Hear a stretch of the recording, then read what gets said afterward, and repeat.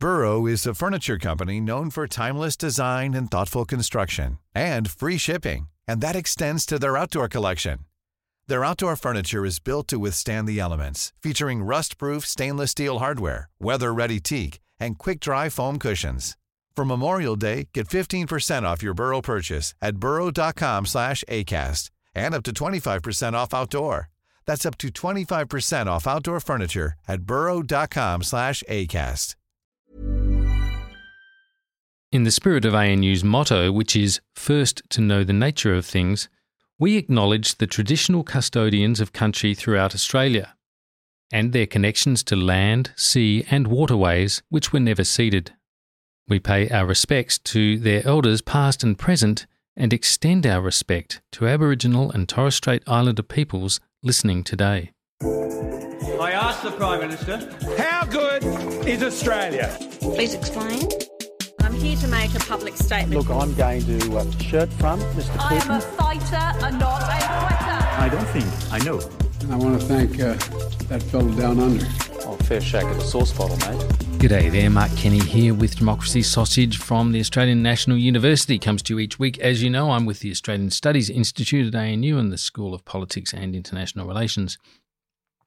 Thank you for all your constructive feedback and good ideas and enthusiasm that we get on our email address. You may not know this, but Democracy Sausage actually has some quite dedicated listeners around the world in places like London, Berlin, hi there Nicole, New York, Texas, DC, lots of places actually. Some of these no doubt are expats abroad, others academics, diplomats, journalists trying to understand Australia, which is, I guess, the project of this podcast. Hopefully this week's fare is a very useful mix in that regard of both the domestic and the international. My guest is Bob Carr, author, academic, former foreign minister, Labor intellectual, humanitarian, I should say.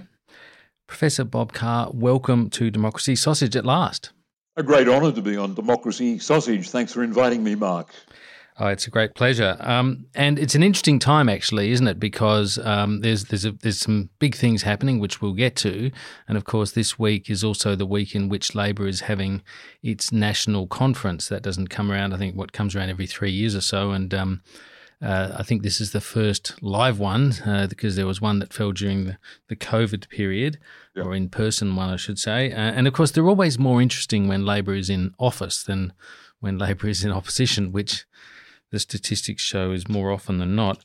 I remember, as you will, when Bob Hawke was Prime Minister and having to deal with these sorts of things, and he had to deal with some pretty uncomfortable debates that would come up on nuclear questions and other things. And sometimes at the head of those prickly discussions was a young firebrand called Anthony Albanese, who now finds himself in the position that Bob Hawke was and probably defending government policy or what you might say is a more conservative or cautious approach to policy than some within his party would like to see. So it's going to be fascinating to watch that whole process and to see the way that Labor navigates this. One of those questions, of course, and some of those things have been handled with a degree of pre-conference messaging, and one of those things, of course, is the intractable problem of the Palestinian question or the Israel-Palestinian question. Labor will revert to the language used before to describe the West Bank and Gaza as occupied Palestinian territory and to the Israeli settlements in the West Bank and the occupied territory as illegal. Bob, on this Palestinian question, it all hinges on language, on practice, on definitions. The official policy that Australia supports, that a number of countries support, even that technically Israel supports, is the two-state solution. I wonder if I could just ask you to just unpack that a little bit, what it means and where it's up to. Yeah, well, it's simple. It means two states for two people, living side by side, recognising the boundaries, living at peace. It's not a huge step. The world wants that. Israel, at least formally, has subscribed to it, and the Palestinians have made a transition to that position. They did so 30 years ago. And this area of conflict can become, with European and American financial support flowing in to Palestine to give it a modern economy, this can become a model for much of Africa, looking at the way to resolve long-standing conflicts. That's the hope of peace. That's the dream of peace. And a two-state solution is what the world has said is our diplomatic goal. I was listening to a song by the Cranberries the other day in relation to the Irish question and the song Zombie, where it talks about a kind of a mindset of continual conflict. And there are people on both sides of this conflict who live in that state and who seem to be making no progress, don't even conceive really of any progress in this regard. And Israelis themselves legitimately make the point that they live in a situation where their security is threatened, particularly by Hamas in terms of rockets from Gaza and so forth. But nonetheless, there are people on both sides of these borders that, as you say, are committed to the two-state solution as well. Why is this process just so intractable? Is it that in some sense the US has enabled it? US is committed to the two-state solution as well, but in a sense, there's no sanction that seems to apply to Israel for its practice of, creeping annexation in the West Bank. Yeah, that is the essence of it. As an American brokered peace process, but America cannot deliver any sanction. For example, the removal of the huge US military aid that flows to Israel, something that Bernie Sanders recently addressed. Why should a state that's so militarily strong, has one of the best air forces in the world, somewhat indifferently performing army, I've got to say, but militarily formidable as it's got to be to attend to its own security needs, worthy of uncritical US military aid. The fact is, when US negotiators have got close to both sides signing off on a two-state solution, the talks have fallen through. This has been characteristic right through the two terms of George W. Bush's presidency, have fallen through because, in essence, America can't force the Israelis to stop spreading settlements. There are always promises made about that, but the process of settlement expansion has been unceasing, and as Palestinians and other critics of Israel say, it is a creeping annexation through the spread of settlement blocks going up every year. I think, in theory, you need another sponsor for these talks, but Israel, very strong militarily, can stand to one side and say, this strategy works for us, no one sanctions us, we're entitled to go on lifting the Jewish population on the occupied Palestinian territory.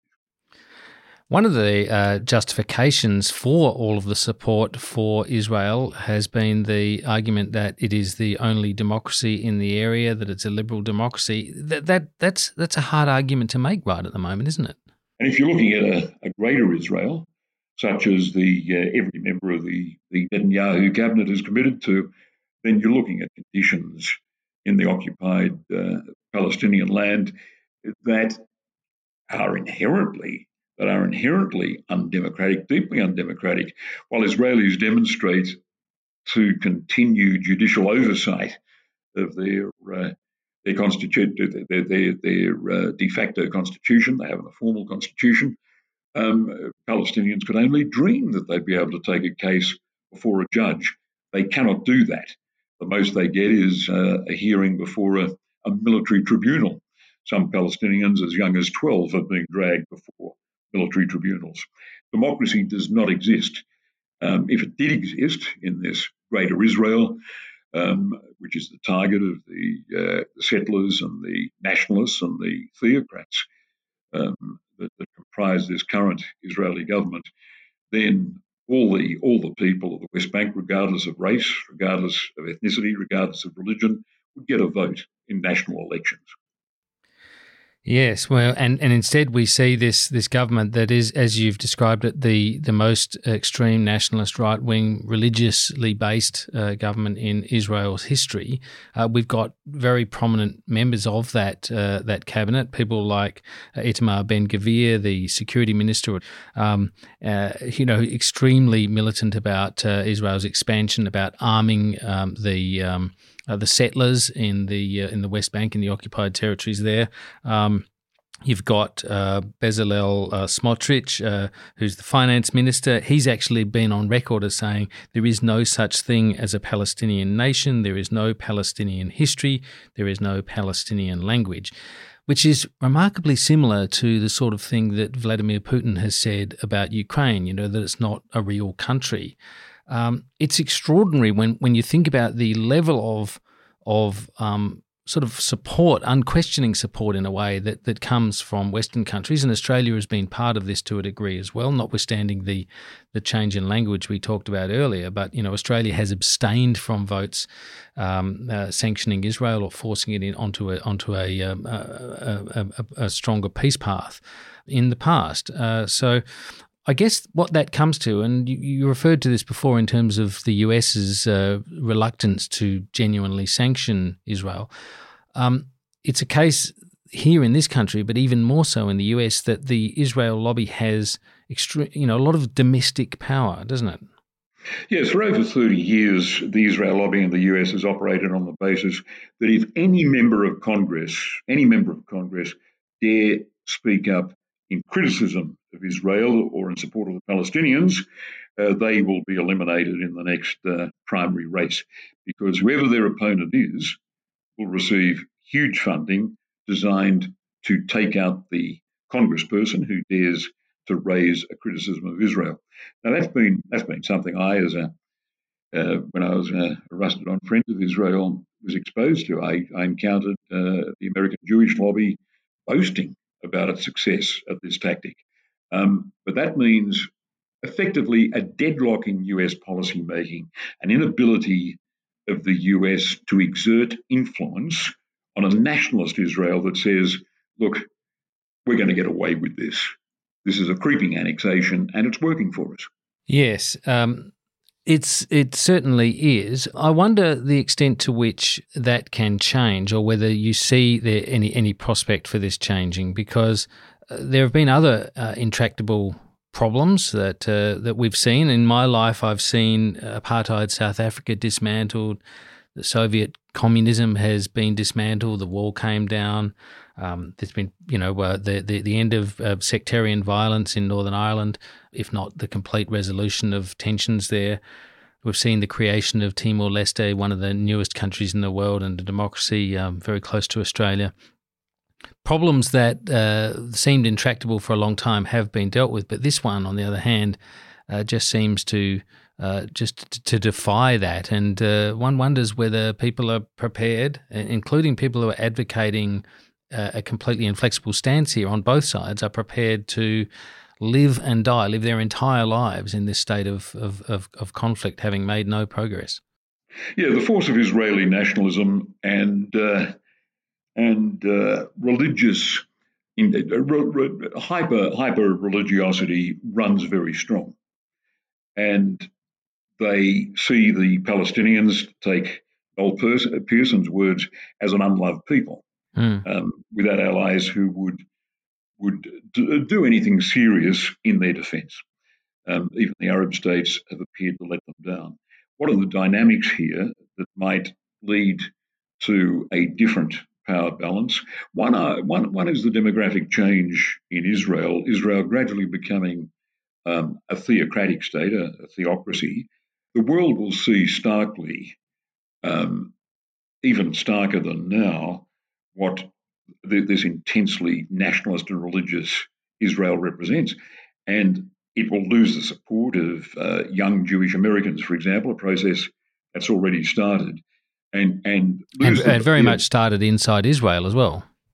Yeah.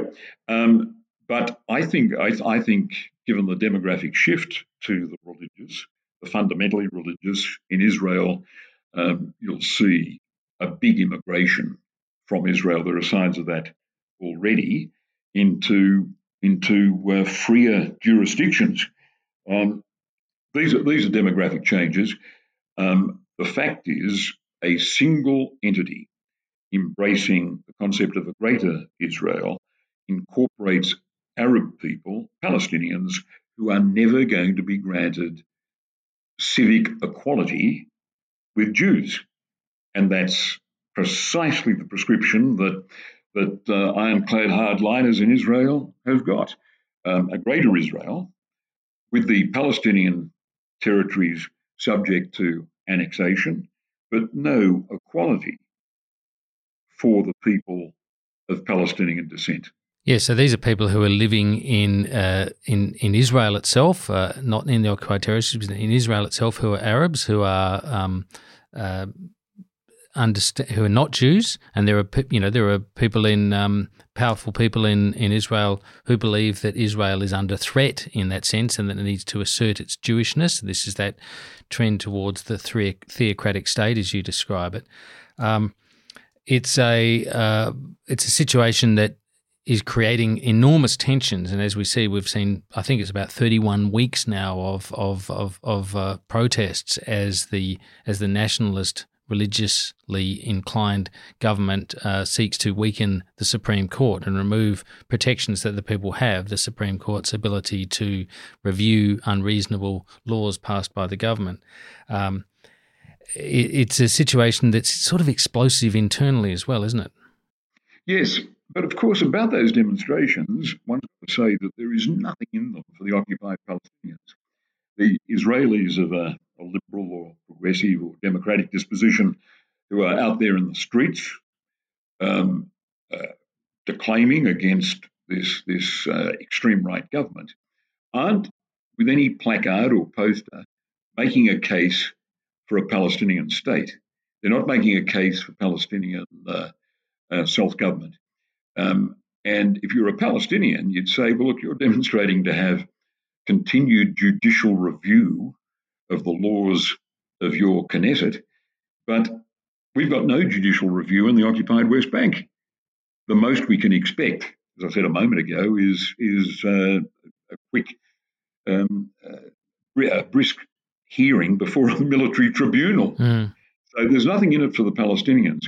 The Palestinians could well think, if I were a Palestinian living in a camp or harassed in one of the villages or cities on the West Bank, I'd be thinking, well, that's fine for you, but in your self-centeredness, can you spare a thought for the Palestinians who live without a hint of these rights that you're demonstrating so passionately to have entrenched in Israel? We live without those rights, without a hint of those rights.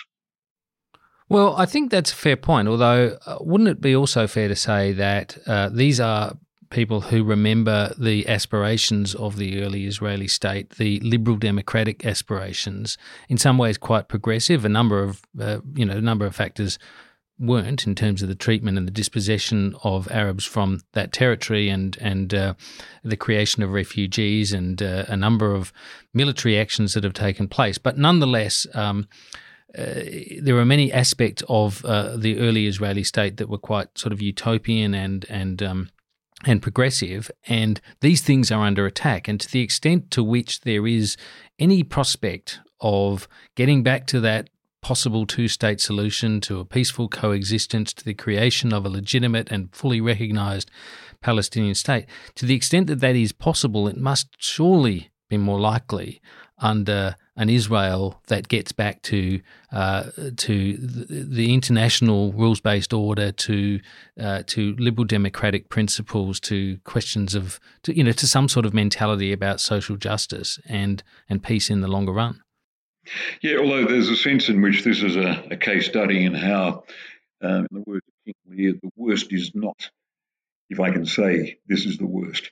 In other words, if you think this is bad as it gets and it must improve from this point, you're likely to be surprised. It will continue to get worse still. And I think the demographic shift in Israel means that the nationalists, the settlers, the theocrats is going to become stronger. Yeah. Now, I should just say before we go to a break that you have a record as being quite a strong supporter of Israel. That's correct, isn't it? You were one of the originating members of. I set up something called Labour Friends of Israel in 1977 when I was a young employee of the Labour Council of New South Wales, the trade union movement, and I got Bob Hawke along to a meeting in a little room in the Trades Hall to launch it.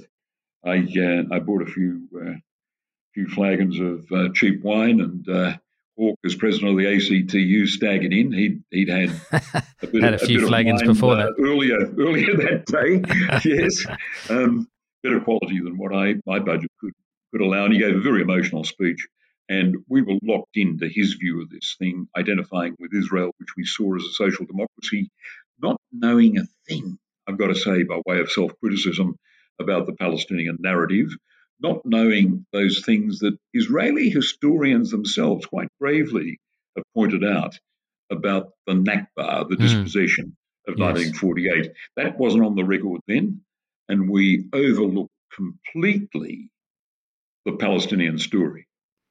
And that's right. And when we hear things like the military action, the extraordinary military action that was taken by the Israeli Defense Force in Jenin quite recently, targeting terrorists there, and there are, of course, collateral casualties associated with it.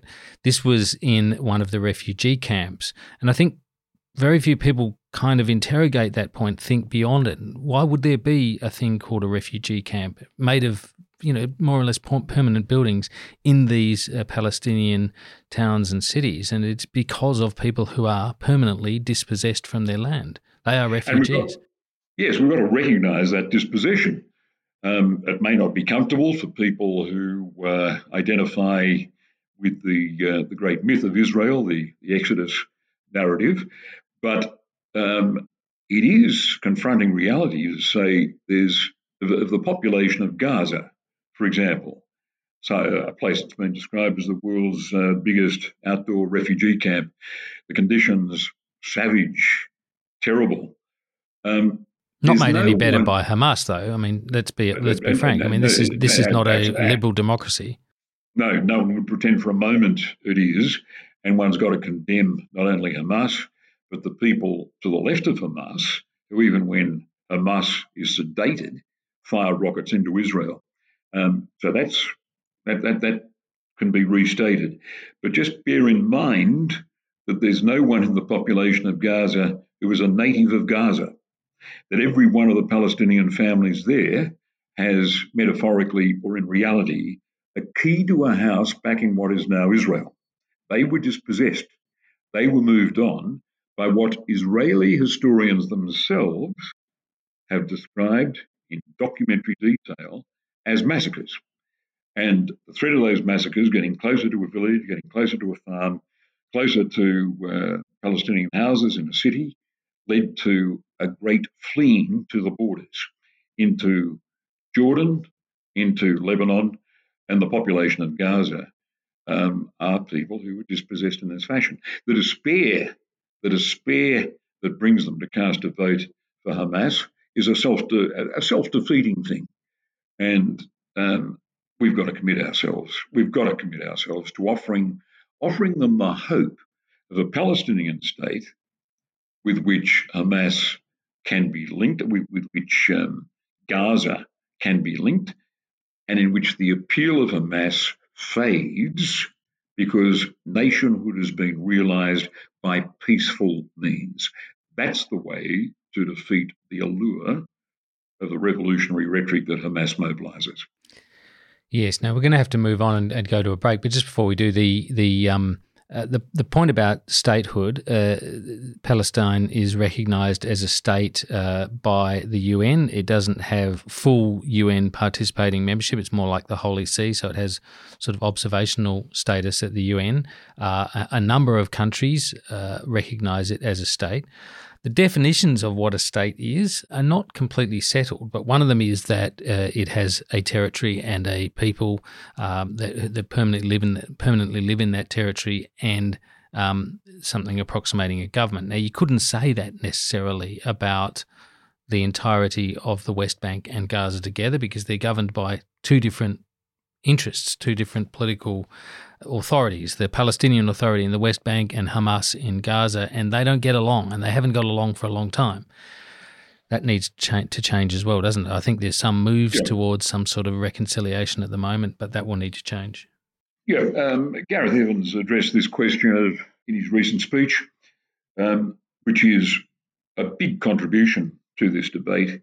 He made it clear that the Palestinian Authority, the Palestinian people, meet all the tests of statehood, and there's no legal barrier to recognising them as a state, as the majority of the world's nations do, and of the Europeans, Sweden and the Vatican manage. I think that is the next step. And I think with shifting European opinion towards recognition of a Palestinian state, the strongest case, the strongest dynamic, the strongest shift is the behaviour of Israel itself. There's going to be a point where Europeans and like-minded say, well, what policy tool have we got to enhance, to resuscitate, to salvage the two-state solution? The only policy tool we've got is to recognise this government, currently in Ramallah, but its capital, East Jerusalem, as a state. Let's take a break there and be back in a moment. We'll talk about something less thorny, like perhaps AUKUS and nuclear questions, perhaps even the Assange problem.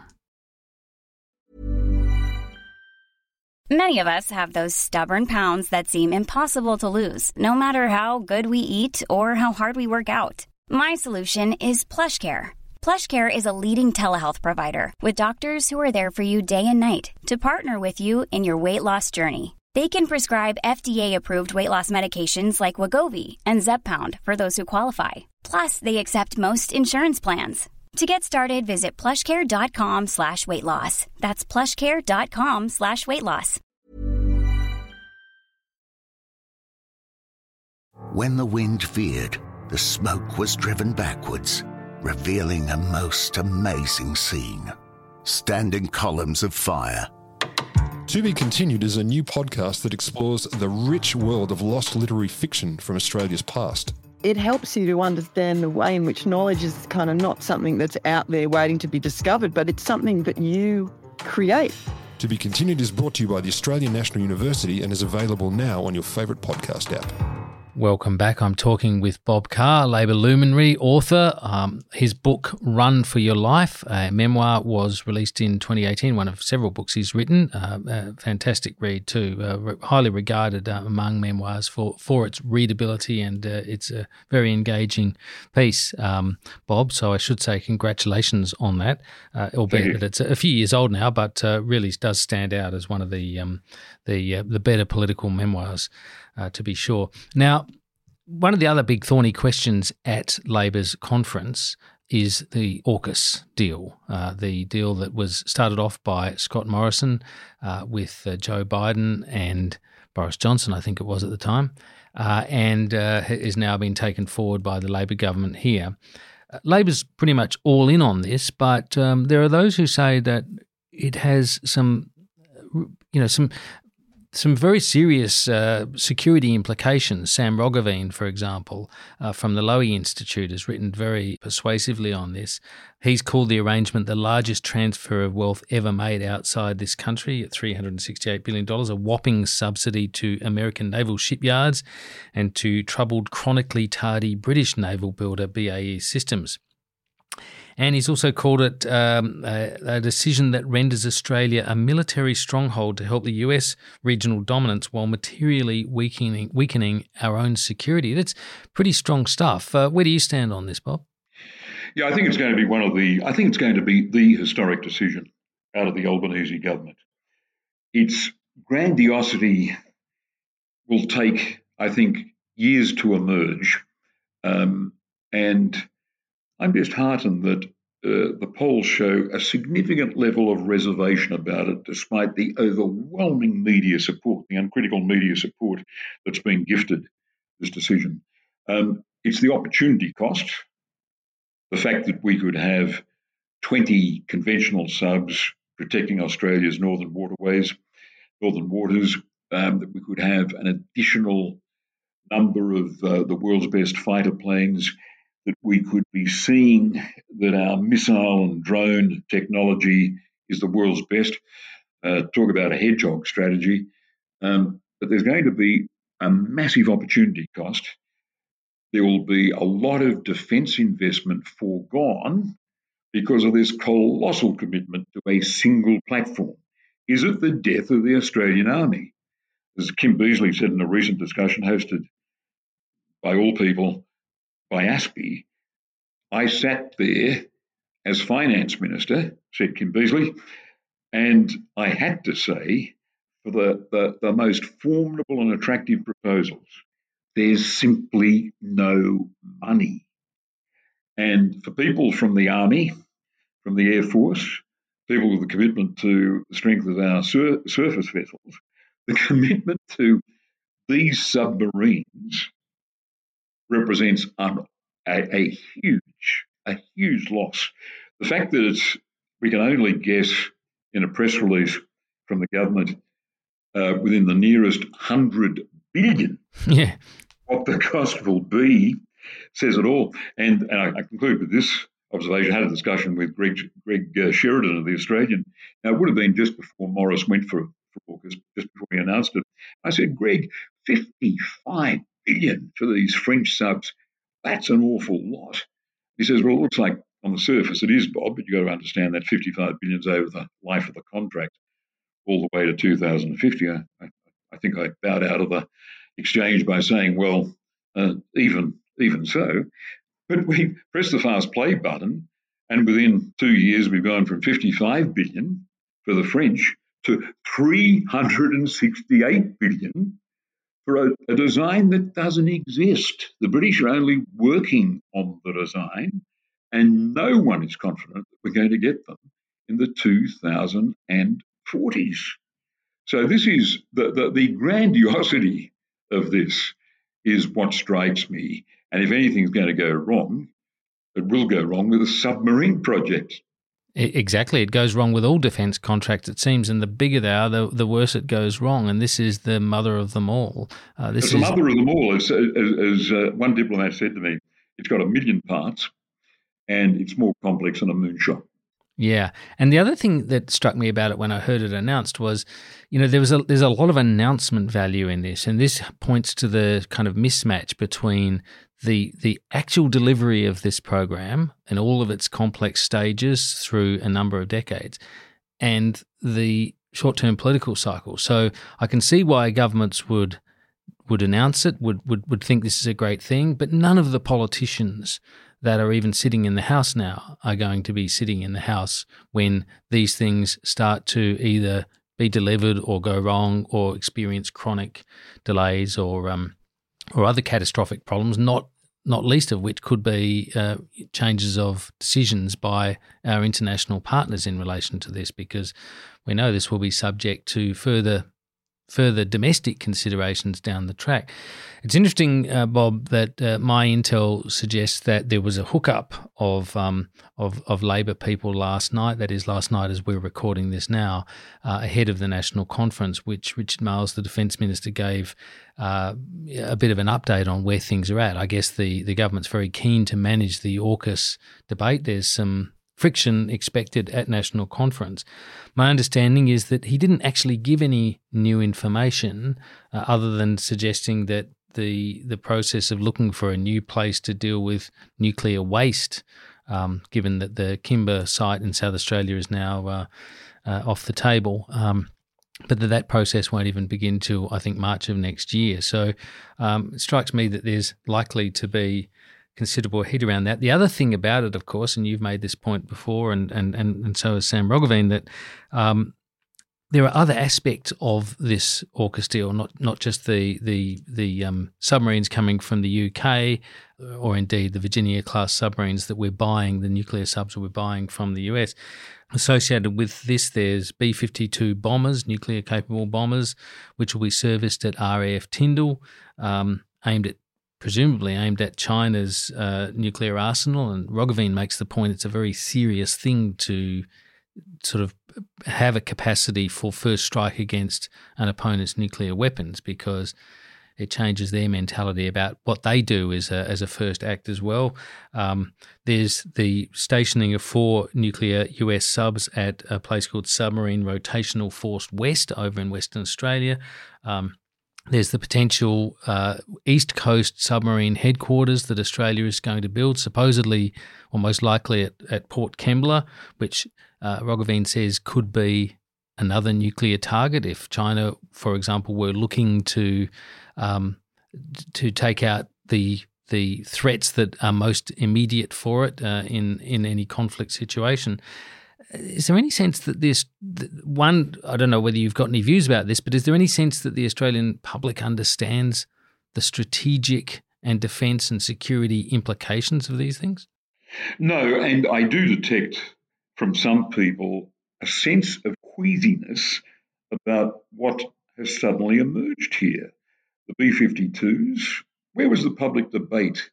Where was the public debate about the fact that they're going to be serviced in Tyndale and their mission will be to take out Chinese nuclear targets, thus ensuring that this base, that those planes will themselves be nuclear targets in the event of a war? Where was the debate about that? Where was the debate in Western Australia or elsewhere in Australia about the basing of UK and US nuclear subs in HMAS Sterling, clearly nuclear targets clearly targets, one should say, because their mission is going to be to destroy Chinese shipping in the Indian Ocean. The implication of this is that we have sacrificed sovereignty. This is an argument that Malcolm Turnbull used and Gareth Evans has opened up, and Paul Keating, of course, has addressed. Sacrifice our sovereignty as we turn ourselves into, and I thought Roggeveen's words were brilliant, into a huge base, a fortress designed to support America's bid to remain the prime power in Asia. It's a spectacular change in our position. All these nuclear bases around Australia, huge commitments, and no debate, no candid discussion with the Australian people about the risks that these represent. I reckon there's been a colossal loss of any suggestion of Australian independence, for example, about whether we might like to make the decision in a war between the US and China, we would opt to be involved. It has been the consensus diplomatic position of Australia going back to the 50s, under Menzies, spoken of by Alexander Downer, perhaps in a moment of indiscretion in 2004, that ANZUS, the obligations implied in ANZUS, would not apply to a war between China and the US triggered in the Taiwan Strait. Now, that seems to have been sacrificed. Why do you think the Labor Party has been so all in then? I mean, what's the logic here? Is it that they have access now when they're in office to more worrying strategic advice and intelligence on an ongoing basis? Is it a political calculus associated with Labor not wanting to appear weak on national security, wanting to shore up its credentials there and appear strong, and suggest that it's every bit the natural party of government that the coalition is sort of convinced people it is? Yeah, it's a gullible, in my view, it's a very gullible and simple-headed view that Labor must appear to be as hard on national security as the coalition, thus negating any advantage that might flow to the coalition when attention turns to international issues. It's foolish because the public opinion in Australia is nuanced, and people grasp that, yes, China's getting bigger, China's getting stronger. We must respond to that, but also we should work at diplomatic solutions. And China will continue to be important to our economic strength that enables us to pay for big defence commitments like subs or jets. And I think if Labor felt more confident about its capacity to lead and manage and massage debate, we wouldn't have this nagging fear that somehow because we're from the Labor Party, perhaps from the left-wing strand in the Labor Party. Someone's going to spring out of a bush and point at us and say, you can't be trusted on national security. The Australian public, I think, has deep concerns about whether we're giving all our independence up and whether we're making ourselves a target, whether we're caught, above all this, deep concerns about whether we're caught up in what a coalition-appointed public servant said was the drums of war. The Australian people, not just those with Chinese backgrounds, but markedly with them, was terrified when Peter Dutton said in late 2021, it's inconceivable that Australia would not go to war with the United States against China. And to his credit, I suppose, neither he nor his Shadow Defence Minister, Andrew Hastie, has repeated such a rash comment in the time they've been in opposition. I think that says something, and I wish our side of politics, the Labor side of politics, was a bit more subtle in our understanding of where Australian opinion is.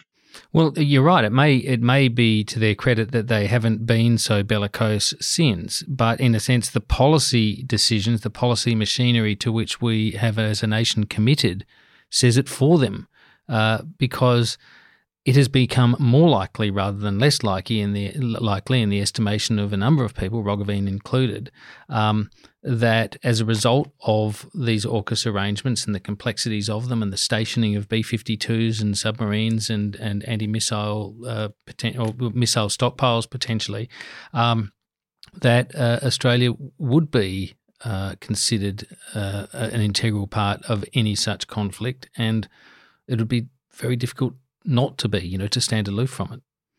Yeah, as I said, the decision to swing behind AUKUS and all that goes with AUKUS is the most consequential decision made by the Albanese government. It carries with it the hint that we've given up any capacity to make a decision on war over Taiwan. Now, that is a complete abandonment of the diplomatic stance that Australia had going back to Menzies and the 1950s. It would deeply concern the Australian people, and there hasn't been proper discussion about it with them.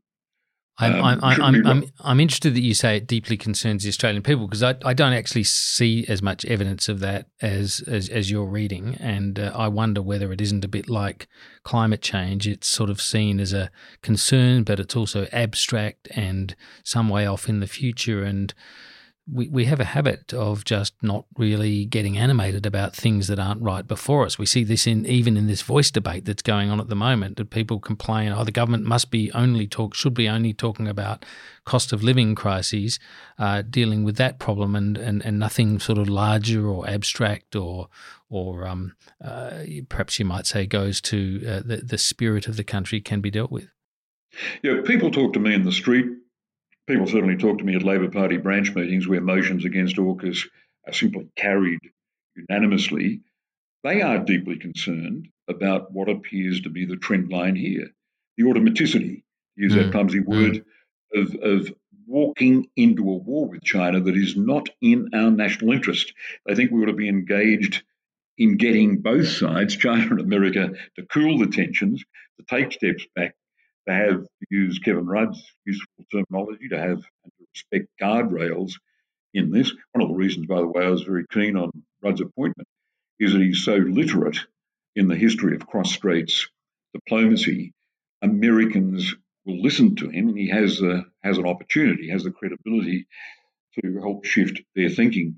But I think there is simmering below the surface a real anxiety, and don't forget, Labor owes its majority in the parliament to the reaction of Chinese background voters. Previously, a majority of them voted for the coalition, but last time they shifted, delivering Bennelong, Reid to Labor, Chisholm to Labor, perhaps one or two of the seats in Perth to Labor or independents, yes, Teal independents, and North Sydney and even Kooyong, according to one assessment, to Teals. Chinese background voters just saying, hang on, this anti-China rhetoric, what's it all about? Is there a plan for us to go to war? What does it mean?